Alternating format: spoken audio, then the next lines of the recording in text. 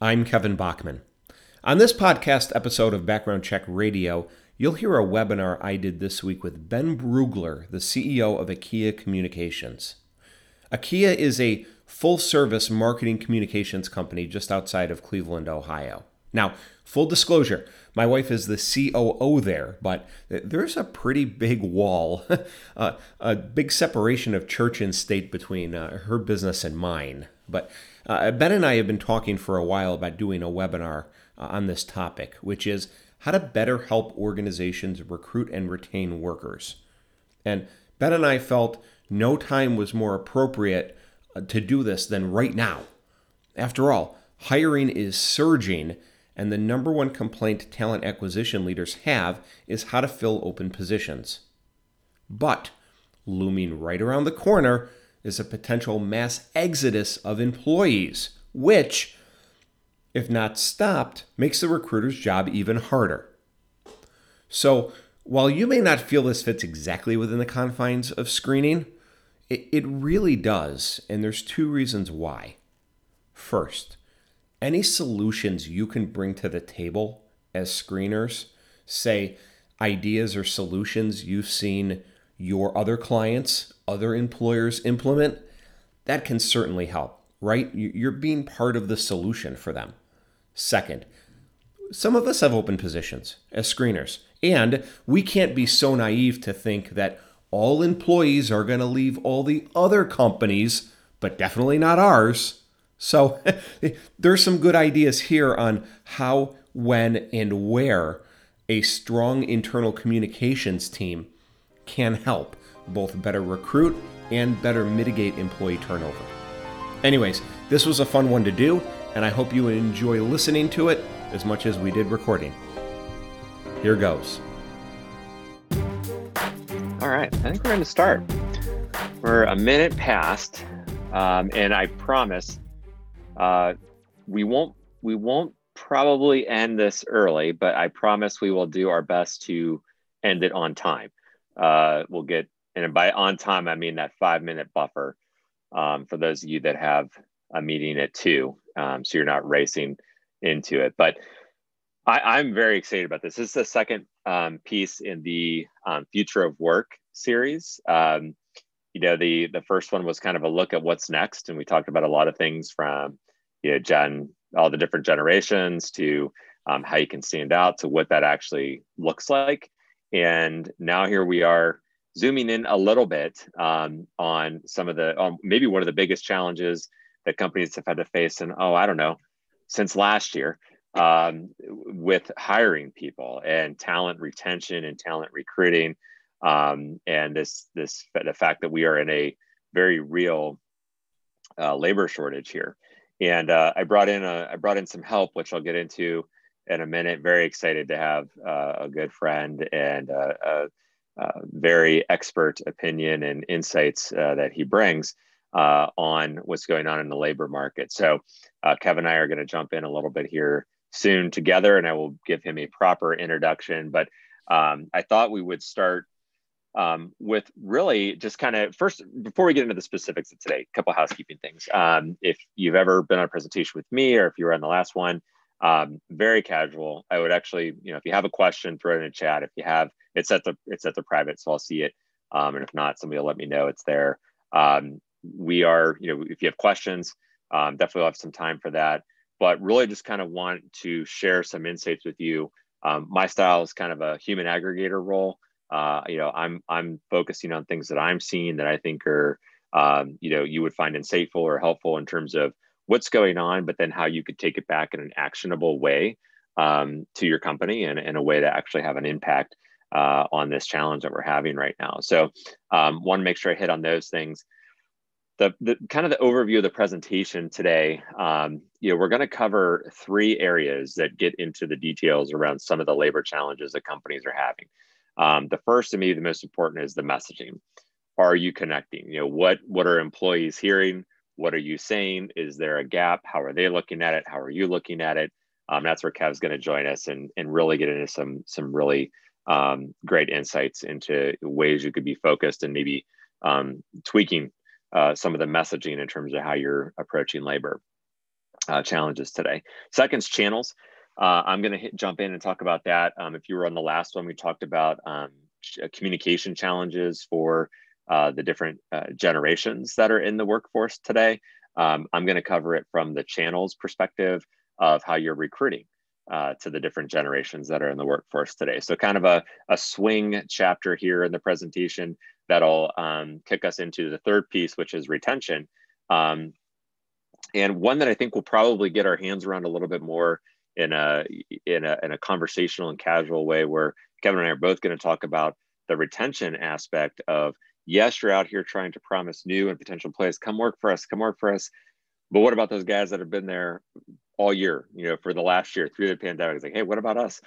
We don't want to lose that because, we have a great workforce. We want to add to it, not be subtracting from it. And as you're going to see, a lot of job openings and a lot of people going after not only people on the market, but people that may not be on the market. So you want to be sure that you're doing everything you can to retain those employees as well. So that being said, the last presentation, if you weren't here, I opened up with some numbers that were kind of, give us a soft opening into the topic. And I wanted to do the same here because there's some, as is always the case, if we're talking about it, there must be a reason. And the reason is, this is a major challenge right now. The labor shortage, the staffing shortage is a major challenge. And the thought is, how did we get here? Over the last year, a lot has happened. And, while all of these different things, how to get through the pandemic, how to work remotely, all these different challenges, a weird thing happened. We got through it. And as we got through it, we're like, whoa, we need to staff up. And the labor shortage is very real. So do the numbers support that to show that what we're actually seeing? And yes, they do, and they're pretty big. So I wanted to get into them a little bit with you, just to show you.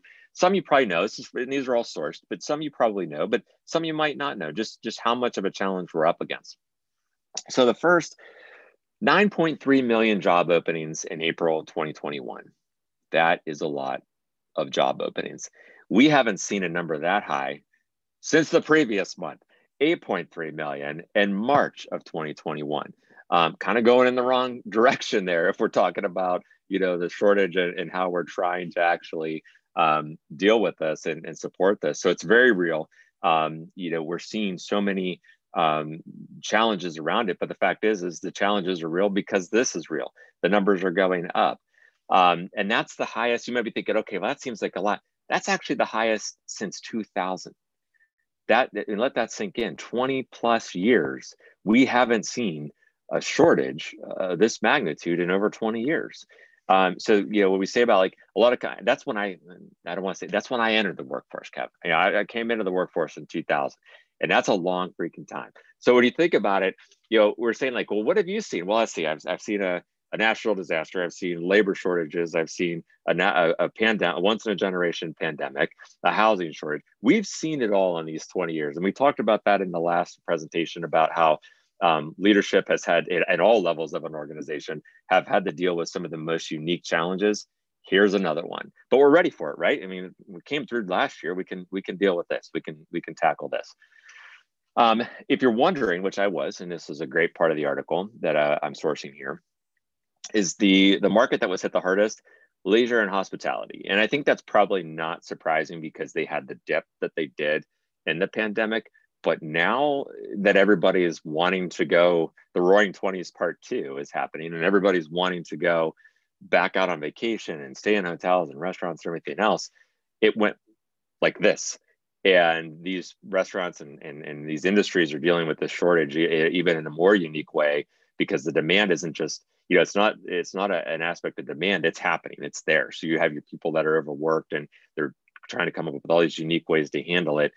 So that's a sector that, not surprisingly probably to you, is being hit the hardest.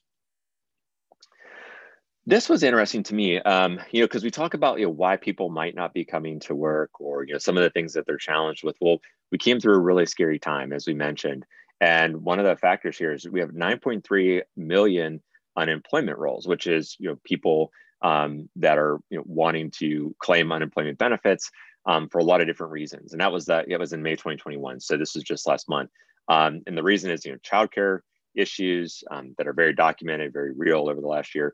Pandemic fears, And then the unemployment benefits that are there, both at the federal and state level, that's not a political statement, that's just a very objective statement, have contributed to this. And this is, again, a number that's really influencing the challenge that we have right now. And if you're trying to get some perspective, just like we said, the highest since 2000, that's 3.6 million higher than it was pre-pandemic. So it's not like, we made it through the pandemic, but by the way, you now have these numbers that are not just close to pre-pandemic, they're blowing way past they were pre-pandemic. So we have to figure out how to work remotely, how to onboard employees, how to get ramp back up in the supply chain, how to deal with shortages in the supply chain, how to deal with inflation. And by the way, we got to figure out how to do it with a labor shortage. So again, not trying to beat a dead horse here, but the reality is very, very clear when you look at the numbers in this regard that these are very unique situations and times that we're dealing with that we may not have expected fully a year ago. So what about the quits rate? So how confident do people feel? Part of it's like, I think sometimes when we think of these job openings as that people don't want to work, and I've heard that from a lot of people. Well, that might be, but as some of the unemployment benefits start to curb back or roll back at the state level, there's other reasons. And this quit rate, that's a sign of employee confidence that they can go find a job somewhere else, is up. It's almost 11% over the previous month, this is from last month as well, over the previous month, totaling nearly 4 million quits. So we're not only dealing with trying to fill open positions that we know about, we're talking about now having to be prepared to deal with more open positions as they're becoming available and open more quickly. So not only we're kind of dealing with things on two separate fronts, three if you add that retention factor in. So again, a lot on your guys' plate, a lot on your organization's plate. How can we start to think about putting these ideas back into action so we can contribute to solving the issue is where we're going to be going here when Kevin comes up to join us here in a second. So if you're wondering, those quit rates, 2 times the amount in 2020. And that's just really to continue to give you that perspective of what we're dealing with. That's a third number now, a third metric that we look at from the economy standpoint that shows us that we're dealing with really, I won't say once in a lifetime, once every 20 years. These are numbers that are very real in terms of what we've never seen before or haven't seen, at least. I've been in the industry for 21 years now. Clearly, the first time I'm seeing something like that or having to deal with that. So the big number here, and this is kind of going to jump us off because I think, and then Kevin's going to talk about this in a second, because I think this is where a lot of people think, it's a quick fix. And I think anybody that's in a position, companies you're at or you're helping, they realize it's not a quick fix. But this number kind of shows that a little bit. I think it's a little misleading. But job switchers earned an extra 13% wages at their new position. That's probably not surprising. It's a big number, no doubt. But it's not surprising because, trying to incentivize and recruit with something, if you're going to leave a job or you have that confidence, you're doing it for a couple of reasons. Money is going to be one. But the issue there is, I think people think the answer is easy. It's companies just need to pay more. Well, all those things we just showed you, all those numbers, there's a lot of factors at play there. Yes, the impact of the effects of the pandemic are still being felt in terms of people wanting to go back to work, wanting to go back into an office. I keep reading articles, or our COO and I talk a lot about this. One article after another, I'd rather quit than go back to the office. These are scary numbers. These are scary articles if you're in leadership and trying to staff a team and staff a company. So it can't just be about the money, but I think a lot of times people do think that. So, but what I think is a good transition point for us, and I'm going to introduce Kevin next, is the messaging around that. How do you actually look past the financial aspect of it and think it has a little bit less to do with the money and more to do with the connections that you could be making in the messaging and in the channels that I'll come back up and talk about after Kev. So who's Kev? Who's Kevin I keep talking about? So good friend, and an expert in this area, Kevin Bachman. I told him I would not read his bio. You can see it. I told him I'd basically rip on the fact he's a Yankees fan long enough for people to read it themselves.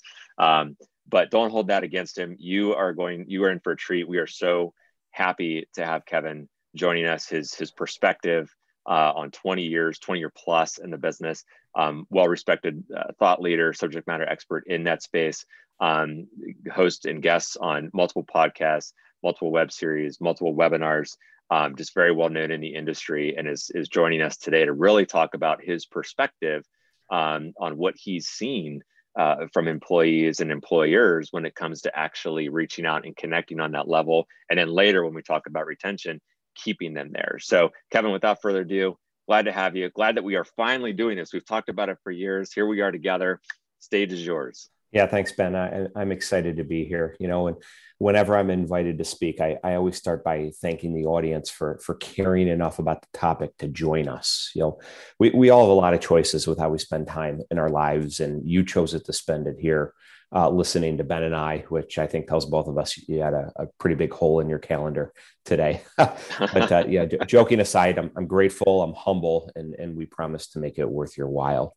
Ben just showed us some scary stats. Now, they may not be scary to everybody and or to Ben, but I'll tell you, those are terrifying numbers for me. I'm not saying run for the hills, head down into the basement bunker. There's no way out. But my point's to say, well, these numbers are supremely scary to a business. I know I'm talking to a group of people who are perfectly positioned to help their company out.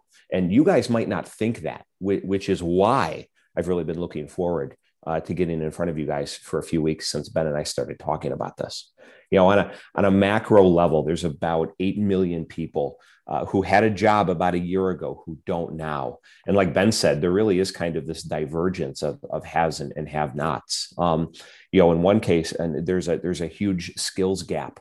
Or a childcare, a parenting, a work from home, or a teach from home gap, which is keeping some people out of the labor market that really, really want to be in it. I don't see it as I'd rather just sit home and collect unemployment. That happens on a small level, but really in large part, you have a number of people who are saying, do I want to do this with my life?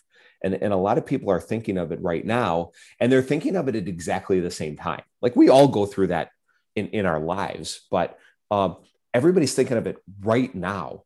And that is what's making it really, really hard for HR leaders, recruiters, talent acquisition directors. With that, though, is an opportunity for growth. And by growth, I mean for you to prosper and get recognized and rewarded for your efforts. I'm not naive enough to think that everyone is 100% altruistic, that they solely focus their efforts to benefit others, or that Ben and I even have 100% of your attention right now. In the short time we've been together, you've gotten a few phone calls, 8 or 10 emails. If you're in an office, maybe an interruption by a coworker. If you're at home, you got a request to just make a grilled cheese sandwich. So if you're half listening to us, that's perfectly okay. But, and if you are half listening, just note that a not insignificant portion of what we want to talk about today is really geared toward helping you positively drive results for your company so you can get rewarded, compensated, promoted for that effort. So as we're on the screen now, and we say that it starts with messaging, I've been in the screening industry for 20 years, but my background is actually closer to yours than the industry I'm in right now. I originally came from radio and TV news and have a graduate degree in communications management, which now just means I remembered enough to be dangerous. But what drew me to the topic today was what I saw as a really strong connection between the current business climate and what Marcom experts like yourselves could do to positively and dramatically drive benefits to the business. Now, you guys may be thinking, yeah, I'm thinking of that. I'm trying to do some of that now. And if you are, that's great. You're ahead of the curve. If we'll build off that. If you're not, this is a judgment-free zone. We'll get you up to speed. And where I really see my insight working in the screening industry as a positive towards speaking to you today is, we're kind of at that end of the funnel. Everything from a recruiting, a staffing, a development of talent, all these initiatives kind of all funnel down to the screening. So we're usually the first people to hear, hey, I can't hire fast enough. Hey, is that screen done? Hey, I can't lose this candidate. They got 3 job offers at the same time. So screeners inadvertently kind of really sit at that nexus between challenges employers are having staffing their business and what that broader talent market looks like. And I have a couple of the stats that we had looked at It's not the unemployment rate that really tells us whether business will be good or bad. That's part of it, but it's that quits rate that's really the driving indicator. And Ben showed some of the growth and the rise in that number. I saw something today about it going in some industries from 1.7% to 4.2%. And that's almost triple. So, do the math in your building, depending on your industry. That's 1 in 25 people who are thinking of leaving you. That's a serious threat to the operations of the business. Now, let's go back into your world. On your side of the building, you guys own the brand. And the brand isn't just communicating internally or externally with customers or stakeholders or media publications. You guys really own and I hope cherish and take pride in having the responsibility on shaping how people feel about the organization. And remember, we all know how people feel drives how people act. Do they act positively, accepting a job or deciding to stay at a job, or negatively, leaving a job, or even worse, leaving a job physically or mentally, but staying physically? A lot of that is controllable by you guys. We're going to talk more in a minute about that disconnect between what employees think and what employers think employees think. But I want to quickly discuss and build a little more foundation here on what the life of your HR colleagues the last year and a half has been, and then how your help fits within the role of corporate communications and driving the company forward. So this is the life they've been living since March of last year. Their lives have sucked. Super interesting intellectually, but intellectually interesting doesn't reduce the stress levels, the late nights, the early mornings, those intractable situations that they're faced with. To do a quick recap, 15 months ago, they're tasked with shutting down the office, if possible, transitioning employees to a work from home model.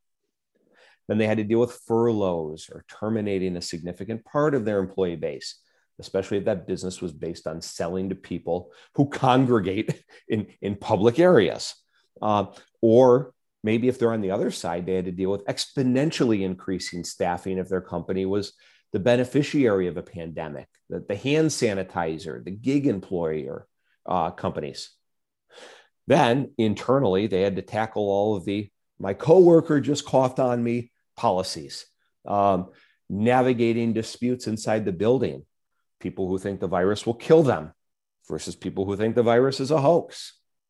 Throw in PPP applications. Fast forward to the fall. Now we're doing soft openings physically, but parents have to homeschool their kids, virtual meetings, mandatory or not mandatory vaccination campaigns. And what do we do if 10 people in the factory don't want to get vaccinated? And everybody's crapping on everybody else because of the choices they're making in their personal lives. Every day I subscribe to a few emails from trade associations in the HR community, which lists out all the chatter that they're talking about in these networking groups where they're asking questions and getting answers from each other. A year ago, 99% Corona related chatter.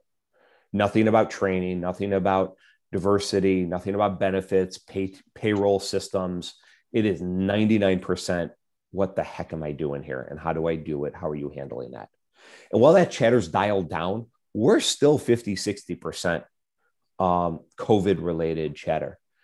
HR professionals are drowning, and here's your opportunity to ride in on a white horse and help. So we talked about what their life was.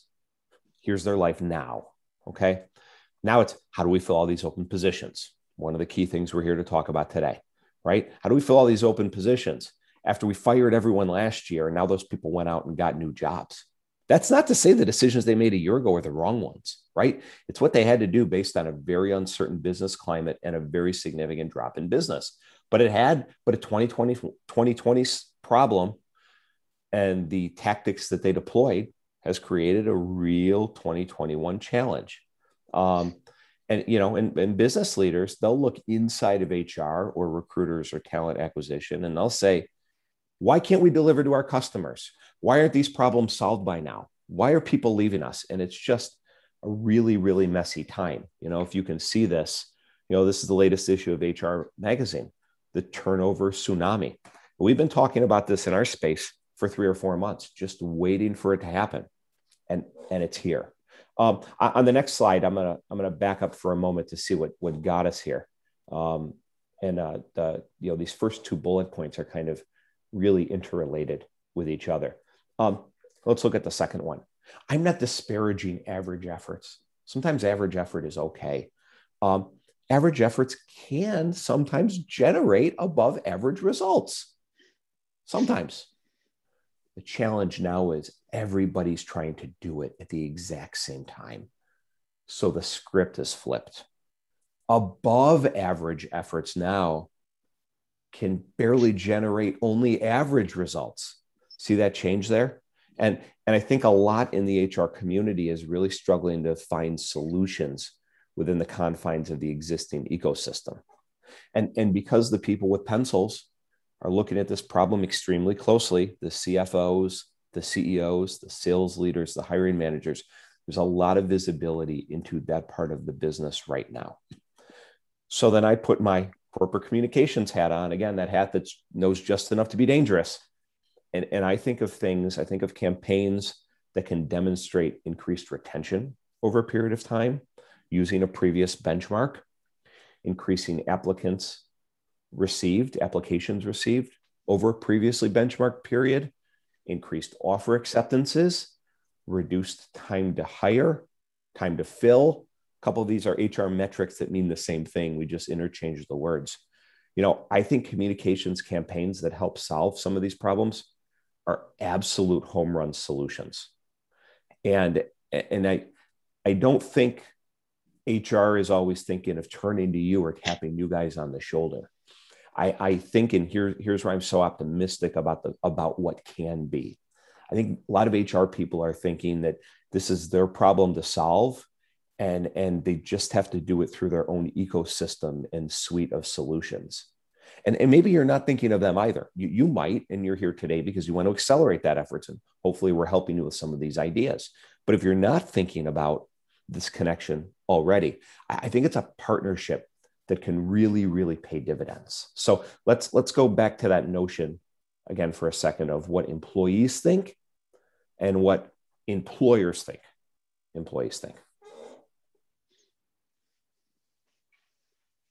So like I said at the beginning, corporate communications is the keeper of the flame, the keeper of the brand. And I think this is a good lay of the land here. And we won't spend a lot of time on this slide, but I really think the power pendulum has shifted 180 degrees. It's no longer, I hope I don't get fired during a global pandemic when sales are down 40%. That's what employees were thinking a year and a half ago. Now it's, what do I want to do with my life? Which company will give me the best work from home flexibility? Is this even an industry that I want to be in right now? So while front and center, it's, I have open positions, I can't recruit, I had to close the doors of my business or cut my production hours, or I can't run a third shift, even though I have the orders to. It's that and more. And I don't say it to scare. I say it to illustrate the opportunity to help, because it is right now the, how do we fill open orders, or how do we fill open positions, open requisitions, right, for our hiring teams? But it is becoming that turnover tsunami. And of course, what we do benefits both ways. If I can hire more, but my people are running out the business faster, I'm in no better shape than I was before.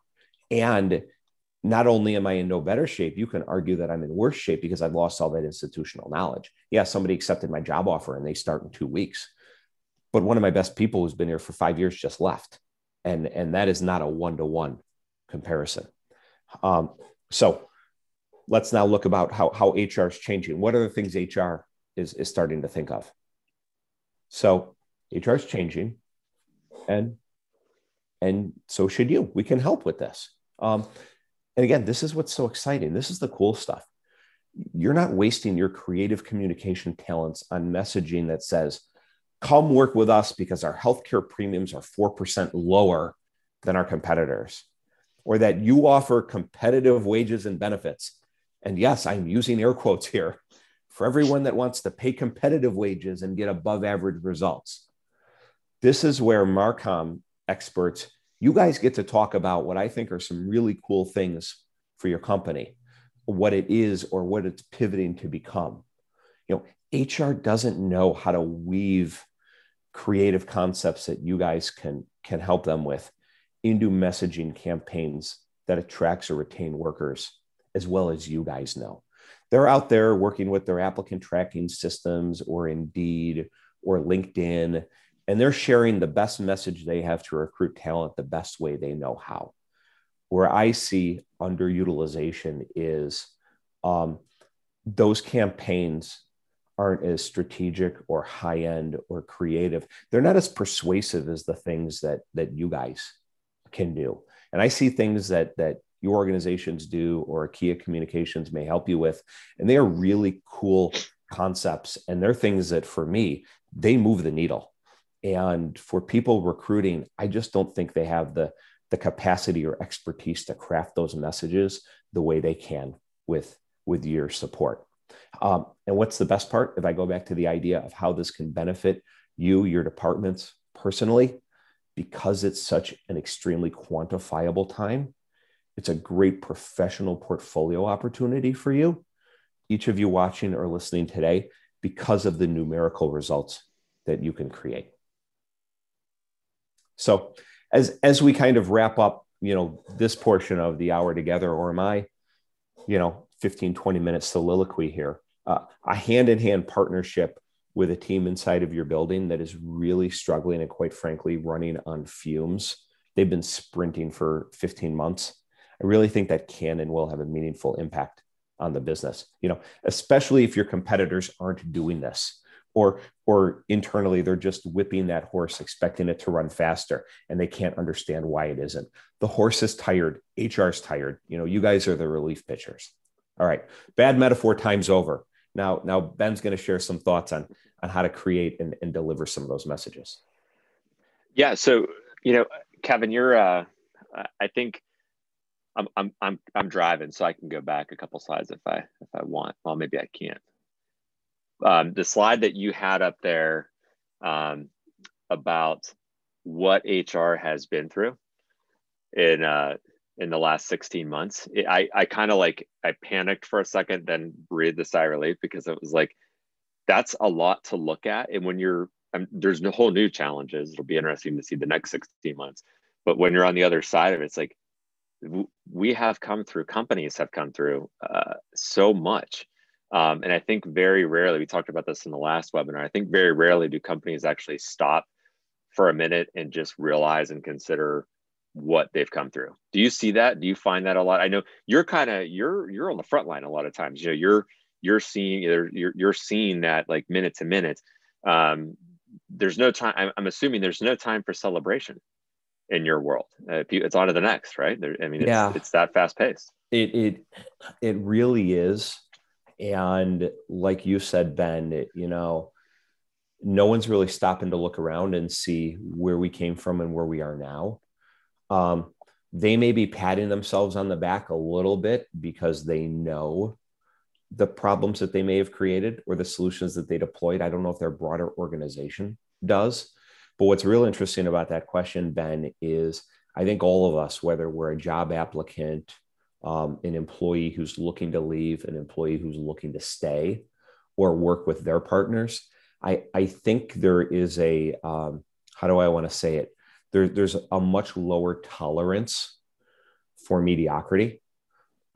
We've all had to figure out, how do we work and work from home, collaborate virtually, teach our kids how to carry the one, make grilled cheese while we're on a Zoom call. And we're saying to ourselves, our vendors, our partners, our coworkers, I figured it out. I need you to as well. So that, to me, when you say, hey, the last 16 months, the next 16 months, I'm really, really interested on, and I hate to use the phrase because we hear it all the time, the new normal. Are we going to kind of revert back to 2018, 2019? Or are we really just exponentially powering through from a productivity and accomplishment standpoint and saying, hey, this is what I want. They're like, I found out I could do this. I found out my team could do this. That's really cool. Like, mediocrity stinks. We're not going to be mediocre anymore. I'm pumped. I'm jazzed. Let's go accomplish things. That's going to be really cool to watch. Or do we take a 16-month nap? We're going to do one of those two things. I'm just not sure which. I think I think your nod to the new normal, I never thought about it from the perspective of the numbers of the normal.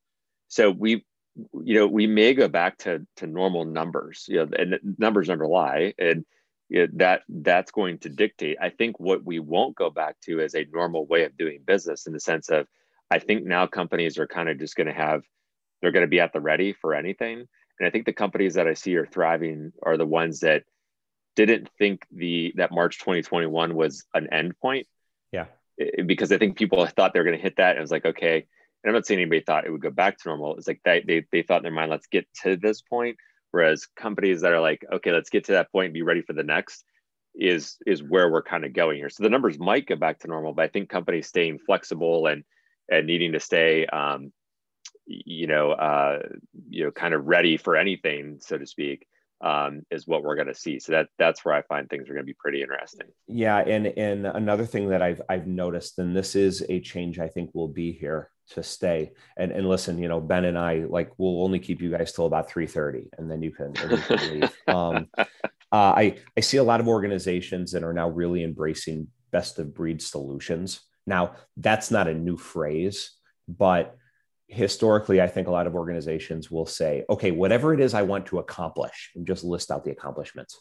I'm going to build a team to go do it myself.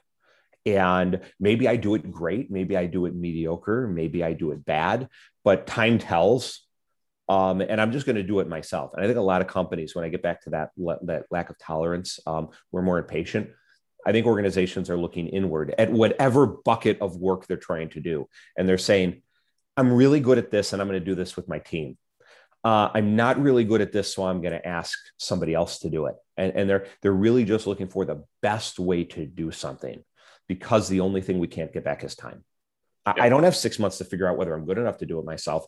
I got like 6 weeks to figure it out, and then I got to go. Am I going to do it myself, or am I going to find a friend? That's a great transition for us to kind of slide into this next piece, because I think it's interesting. I talked at a personal branding conference a couple of weeks ago about the importance of failing, and failing fast. Whereas it used to be like, well, I can't mess this up. Now it's like, if you're going to mess it up, let's hurry up. And it's like, we don't have that time to do it. We need to be able to move quickly and adjust quickly. And I think when you look at it from this perspective, and I have one slide because I wanted to kind of condense this and give Kevin a lot of the time here, but I put a lot on one slide, so it's a little bit more than you're probably used to seeing for me. But I thought it would be helpful to look at this from a generational standpoint, as we've been talking in previous presentations, that it's not just the message. Kevin drilled down and covered a lot, which I took a lot of notes on. And one thing that he mentioned that it really resonated with me is, above average is not generating the above average results. It's like, it all shifted. Now above average is, that's table stakes. And Absolutely. that goes into play here with the different channels, because trying to shove everything through one channel and try and recruit because of the interest of time you don't have that luxury anymore. But at the same time, you don't have the luxury of time. So how do you do all of this? Time, message, make sure you're hitting the right things, make sure that you're supporting HR in the right way, in the best way possible. So I looked at this from a channel perspective, and I found a tremendous breakdown, which I synthesized here for this slide, on how to approach recruiting to different generations. So I looked at it from the sense of a couple of things. One, we could talk channels, like specific literal, like contact management, which we will. We could talk about that all day long, but there's some specifics, and not just channel is no longer just the device. It's how they're looking at it, how they're responding, what you're saying, in addition to the actual device. Because I think for a long time, people saw this as the channel, or this is the channel. Now a lot goes into play and how you get the most out of that channel. So we're going to take a look at that. So I did, just like I did last time, I looked at, there's 5 active generations. But we're going to look at the four that make up 98% of the workforce. So the first up's baby boomers, and the channel consideration there is realizing that traditional still matters. I think a lot of times people think like, well, I got to do all these new and different ways. Well, no, sometimes you have to still have the traditional approach to applying for a job. And obviously there's how you address the job and the job description, all that is, I'm taking that out of play, but how people are finding out about work. And an example is targeted ads for targeted returns. You're thinking about, a specific ad or a billboard or something like that, that's going to reach a very specific group. That serves a purpose. It serves a very real purpose, and your metrics and your anticipation of those metrics is going to be higher. Don't sell yourself short because you think you're not going to reach everybody. You might get a high return in this group, baby boomers specifically. And what they're looking for, some things, and we talked a lot around messaging, but Cav had that slide about how employees are looking at this. And from a baby boomer standpoint, flexibility and benefits, that's not a surprise. It's not a huge surprise. But a lot of companies are like, oh, if I just had a 20-hour person, or if I just had, a 6-month contract, these people are out there. They want this flexibility. This group that is pursuing and looking for flexibility is there. And this is something that baby boomers really, really value. And one thing to know as you're thinking about how you're going to be phrasing that messaging and thinking about it in the channel, get to the point. They don't want a lot of the this, that, this. They want to know, what's the job? What's my role? What do you need from me? And that's actually a luxury from a communication standpoint, because you can just get to the point a lot faster. So some things to keep in mind for the baby boomers. Gen X, yes, I'm biased to Gen X. You guys know this. I am Gen X, and this article nailed how you should talk to them and how you should reach them. Direct channel. We have enough digital savviness. We kind of came in as, we're the first ones with our AOL profiles. But we also have been conditioned to move quick. So get to me directly. You can use the digital channel to do it, but get it to me quick. Like if you interested in this? Yeah, what are next steps? That's how you can really think. And it's lends itself to a little bit more of a recruiting standpoint or one-off standpoint, but the returns are higher. And what we're looking for there, consistency. From consistency of message, doesn't have to be consistency in job. Trust me, the thing I miss the most is every day was different. Now every day is different, but the same, because I'm in my dining room. But that consistency of, am I working for this company? What do they expect from me? What's my role? Let me step in it. Very much like, tell me what we're doing, be consistent about it. I'm going to come in and make a difference. Partner with stability. Gen X is very picky in terms of trying to have that stability. They don't want to be seen as wasting their time on something that's going to be, changing here or there. Not afraid of change, not afraid to fail fast, but that stability of, don't reward me for failing fast one day and then, give me a negative performance review the next. Let's be consistent. Let's build a stable position here. And Ben, I'd add one thing to Generation X too is resiliency. Great point. You can throw a lot at us. Right now, many of us are in the sandwich generation. We're taking care of kids, we're taking care of parents. Yeah. But that direct approach, I really liked. Hey, just like let's cut through what's there. We survived on MTV and SpaghettiOs. You can throw us in a bunker. We're like a cockroach. We're latchkey kids. We'll outlive you all. Just level with us, and we can handle everything. Anything. Yeah. And we're the smallest group of these four, of course. And I always I joke with my best friend all the time. He's the same age as I am. And the one thing to know about this is we're built to lead, but don't hold us up. That's a nice way of saying just get out of the way type of thing, where we kind of look at it as like, they're not the group that's going to step on toes or that actively seeks to step on toes. They're the reluctant leaders. They're the ones that are like, you know what, I'm going to do it because I don't trust you to do it. And if you would have done it, then they're the ones that are stepping in. If you want them to lead, do it, but then get out of the way.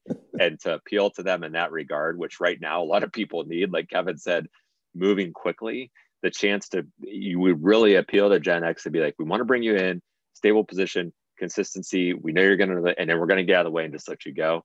That's music to Gen X's ears. So enough about us, Kev. We'll get into the millennials, the largest working group in the organization or in the workforce right now. Channel consideration, digital, No surprise there. Any form of digital. Um, but the big thing here, and I started presenting on millennials probably 6 years ago, 6, 7 years ago, talking about how you can build an organization that really gets the most out of millennials.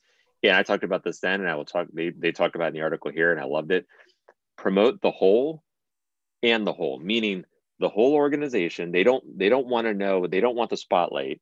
They want to be part of something, but they also want to feel it in a way they're creating value. Like, what's my role? What's my cog? How do I help advance for the better of the organization?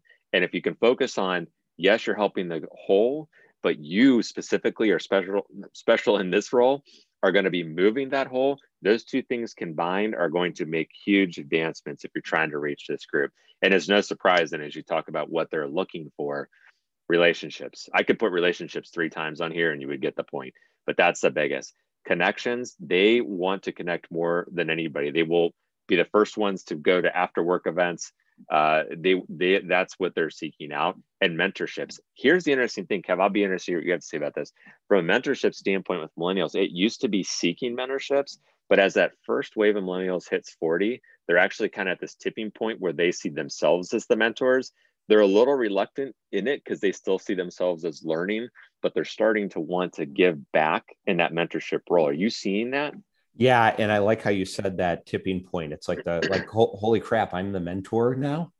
Right. Because there's still so many people I can learn from. The CEO of my old organization is probably in his mid to late 70s right now, and he's an extremely valuable resource for me.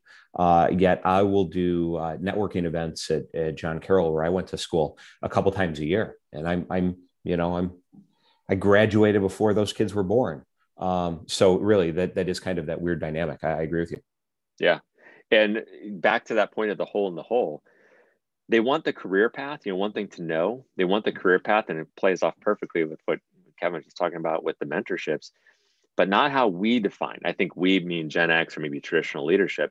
We might put them on this career path that you're going to go here, then here, then here, then here.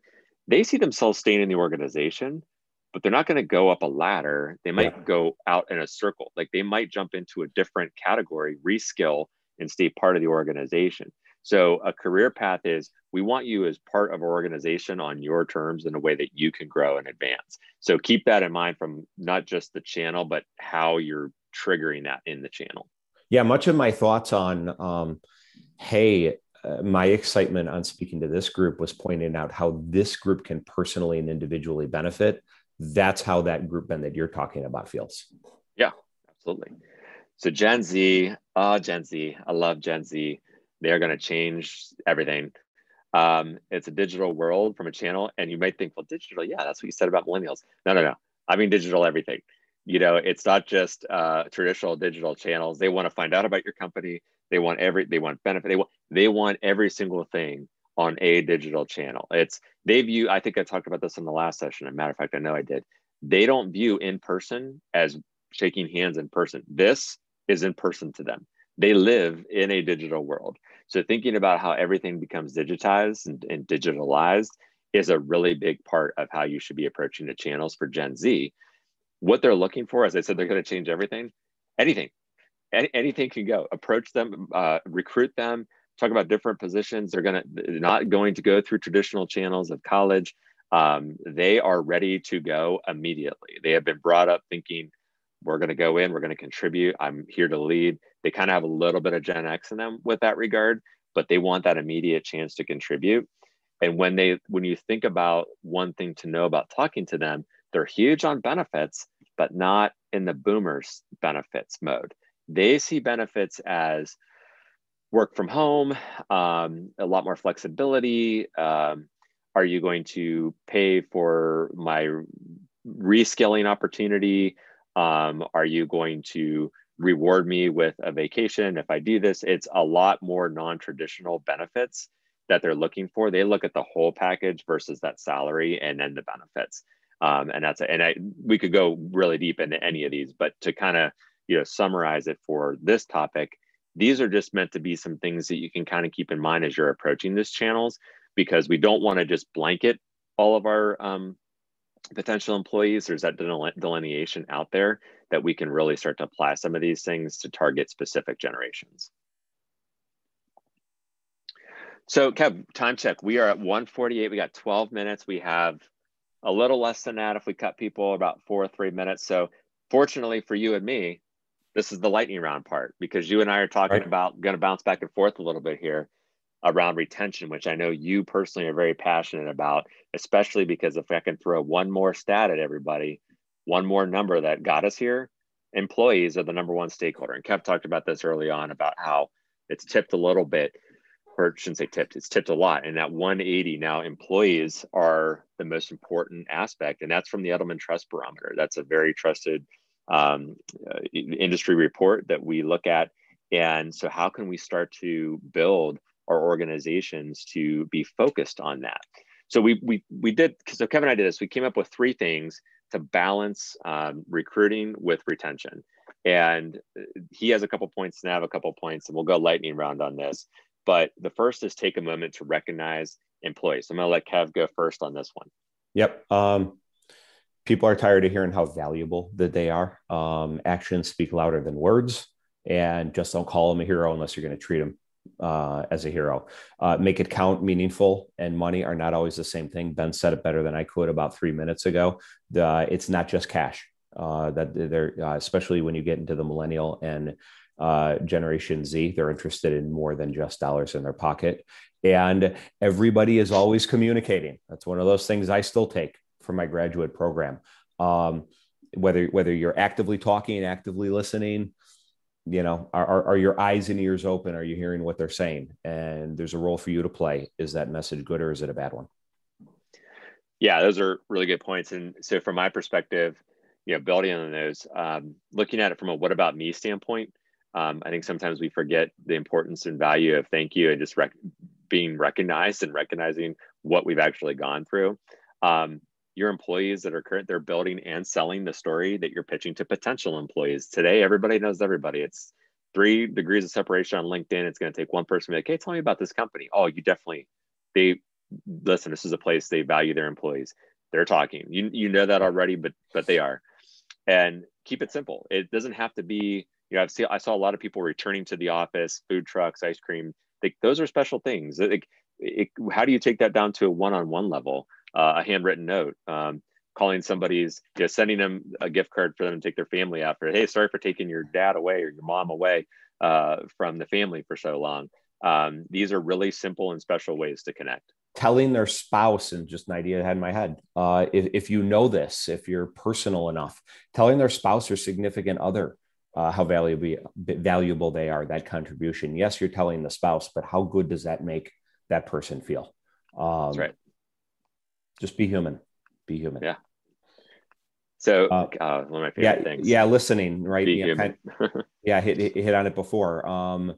We're all burning it on both ends. In 45 minutes, I'm putting the parent hat back on. In a couple hours, may wear the caregiver hat.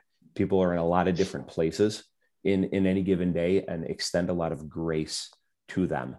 They're having conversations like Ben had just said. One LinkedIn post, that's more than just 2 people talking to each other. It could be 200 people watching and following that conversation. And as sometimes I learned from my wife, you don't need a problem to be solved. You just need to be there to listen. That's it. Just they want to blow off steam. They just want to tell a story. Just shut up and listen. Yeah. Well, and listening, what do you want to know? I think sometimes from the listening, the hard part's getting the questions right. Because employees are going to tell you what they want you to hear.